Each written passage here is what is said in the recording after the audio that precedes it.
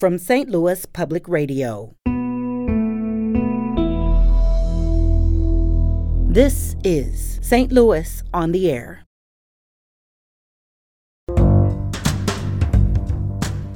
So you were pretty much the world's tallest freshman. Was that hard to deal with? I mean, now it's, I'm sure, such a gift. Pretty much everywhere but the United States, volleyball is big. It's funny because everyone sees like a success journey as like a very steady line up to the top, and I think that is very much what mine was not. I'm Sarah Fenske.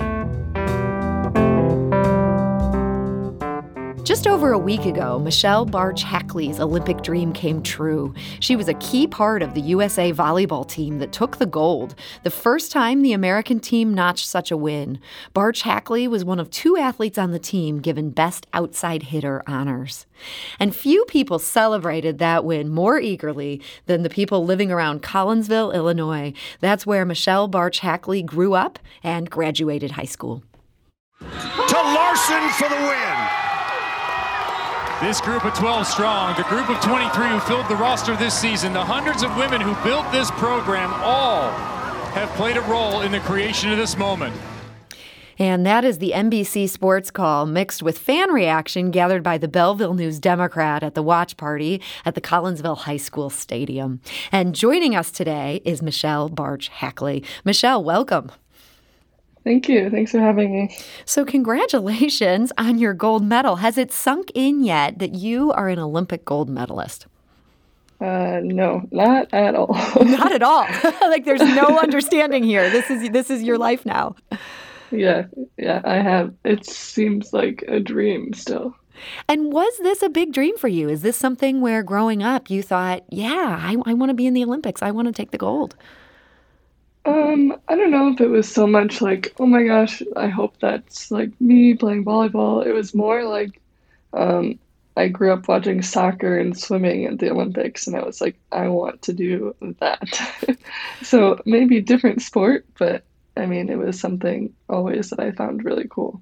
So soccer and swimming, and I understand you've done both of those, and you're good at those as well.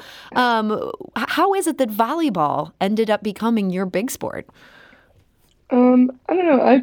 I mean, I grew up in Collinsville, and soccer is pretty big. My dad also played soccer in college, and I don't know, it was just like, I kind of always just played volleyball. My mom played volleyball in college, and it was just something, my parents never pushed me to play any sport specifically, but it was, I don't know, I always found volleyball a lot more enjoyable, and it was just really fun for me. And then going in to high school, I was like, oh, I think I could maybe play volleyball in college. And then once I got to college, I just specifically only focused on volleyball. And so this was a matter, it sounds like this was very fun to play, but this was also a matter that you knew you were good enough to play in college.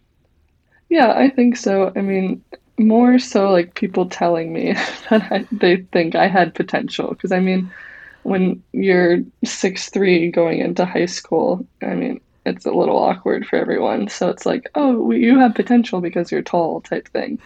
And I don't know, it was just like, I started believing people, I guess. I'm glad you listened to them. It feels like you would have wasted your talent otherwise. But you were 6'3" already in high school. Yeah, I mean, I grew pretty early, and then I didn't grow at all through high school. So I was 6'3" going into freshman year. So you were pretty much the world's tallest freshman. Was that hard to deal with? I mean, now it's, I'm sure, such a gift to your athleticism. But I imagine as a 14-year-old, that might have been hard.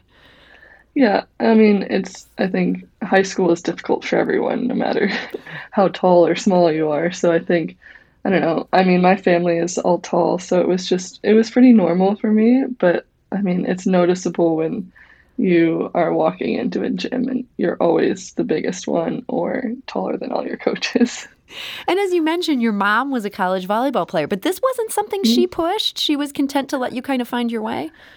Yeah, they just kind of always wanted me to be passionate and just have fun, whatever I was doing. And I don't know, they were never really those crazy parents. Like, of course they cared and they were competitive, but it was nothing intense. So your journey took some twists and turns. You played in college, but then you didn't necessarily follow the normal route from there. Tell us this path. I mean, it took you all around the world. Yeah. I mean, I finished my senior season in 2011 and decided to go to Puerto Rico to play professionally. And I to be honest, I hated it. And I was like, I don't want to do this. And if I can cut in here, what about it did you hate? I think just the cultural difference, and professional volleyball is either hit or miss. I mean, it's either very organized or very unorganized. And I fell in that unorganized realm of volleyball. And it was just, I think, a big culture shift for me. I was pretty spoiled at Illinois and had one of the best coaches in the country. And I think, I don't know, it was just a big jump. So I was like, I really don't want to do this. So the lack of organization, that drove you from that program there. Yeah. And I decided that I wanted to continue coaching because I knew that I wasn't done with volleyball. And so I went to UC Irvine to coach with the men's team. And I loved it there. We actually won a national championship that year. And the coach asked me to stay. And I was like, I think I could see myself staying here a while. So I might regret not trying to play. So then I went to go try and play again. I got a tryout in Germany, and then from there kind of just kicked off my professional career. I've played 3 years in Germany, 3 in Italy, 1 in China. This will be my 3rd going to Turkey. Wow. So you've kind of seen volleyball from all around the world. Initially, you didn't get quite the organization you were looking for. Is there any of those programs you'd point to where you'd say, yeah, they've really got this down. I loved playing for these guys? Yeah. I mean, I've had great experiences after Puerto Rico. I think I've been really, really lucky to have some really good organizations. I think in Germany, it was very organized. They follow a lot of rules, and it was kind of what I was looking for. But it's just lower level of volleyball compared to like where I am now in Turkey. And my team in Istanbul, I think, is probably one of the best teams I've ever played on. So maybe this is my ignorance as not being somebody who's super into Olympic level volleyball. Is volleyball a huge sport in Turkey? Yeah, it's huge. I mean, in normal years, like stands are packed, and I mean, the Turkish athletes who play on my team are literally famous. I mean, it's big. Pretty much everywhere but the United States, volleyball is big. Well, I imagine then when you're in Turkey, you maybe stand out a little bit. I mean, do people come up to you on the streets and they know you as a sports superstar there? Yeah, I mean, definitely like going grocery shopping and things, people recognize me, and they're always very nice. Turkish people are very friendly, very helpful, and I don't know, I love playing there. It's one of the best places in the world to play. Well, so in addition to this sort of trips around the world with these different volleyball programs, you wanted to compete for the USA. You were an alternate in the 2016 games. Was that heartbreaking to come that close? Honestly, I joined the team in 2015, the year before, which is halfway through the quad. And I kind of knew I didn't have a solid chance. I mean, people are going for, like myself now, 6, 7 years, 10 years, 15 years to try and go to one Olympics. So it being my second year, I kind of knew like it wasn't a reality. And I was actually one of the like last 2 to be cut from that team. And that was a big surprise to me. I mean, I wasn't expecting to even make strides even at the Olympic roster. There's a lot of like B team tournaments going on that summer, and I had played in all those. And then the tournament right before the Olympics, they called me to go to that tournament, and I was like, okay, interesting. And I mean, it was not too much of a reality, but it was I mean, it was one of those things that it was close enough to hurt a little bit, of course, but not soul crushing. Yeah, it sounds like from what you're saying, it was close enough that it made you realize, wow, I'm playing on this level. At that point, did you know what? I should stick around for what we thought at the time would be 2020. Right. Yeah. I mean, I think that was kind of, we take every season like year by year, just because most contracts are year by year overseas, and we just don't really know what to expect. And it was one of those things I was like, all right, I'll just feel it out this summer. And then after 2016, I was like, okay, I think I could probably really make a push for 2020. There were a lot of people leaving my position as well, and that was also a little helpful.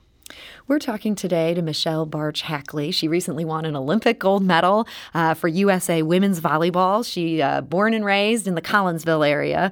So you came so close in 2016. How did you find out you made the team for what ended up being 2021? We had a process of either we could ask for an email at a time, or an hour before that, our coaches were doing one-on-one meetings. And I don't love one-on-one meetings, whether it's good news or bad news.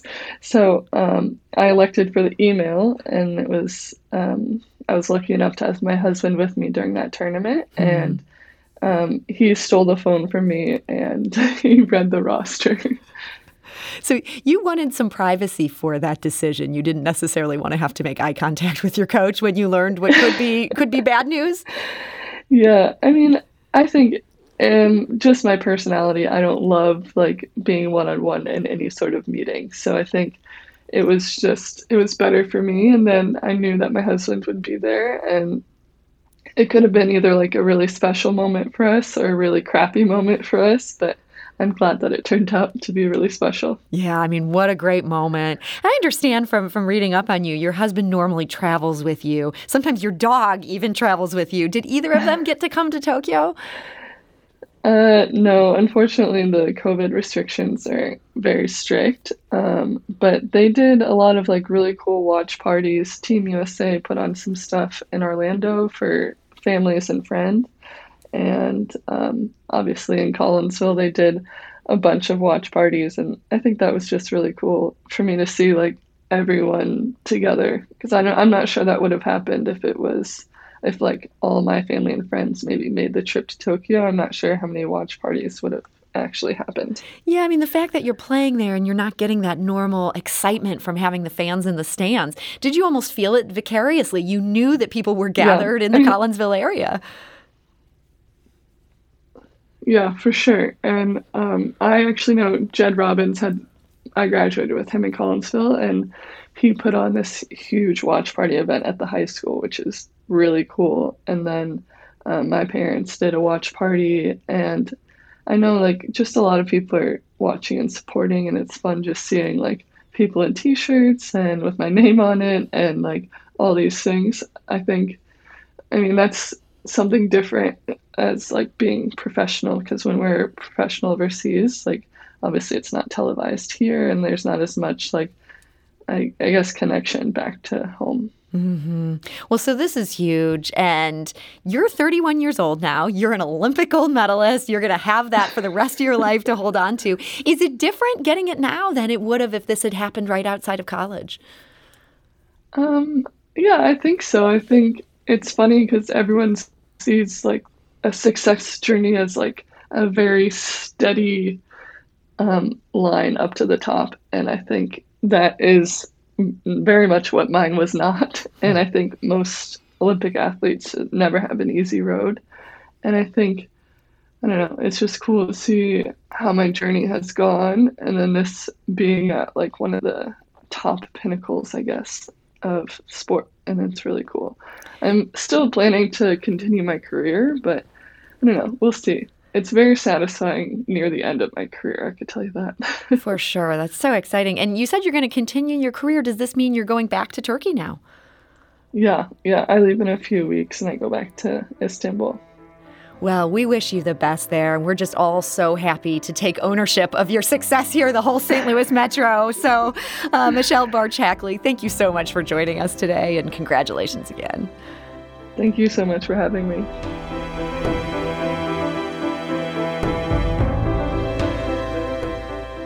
St. Louis on the Air is a production of St. Louis Public Radio. Understanding starts here.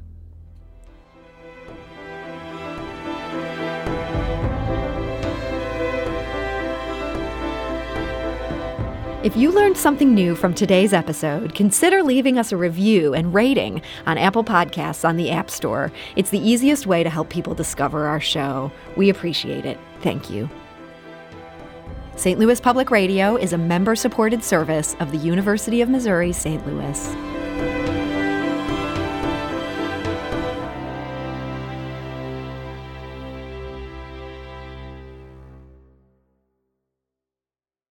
Support comes from the Missouri Forest Products Association, committed to conservation and careful management of the state's forests to make them more resilient and better habitats for wildlife. ChooseWood.com.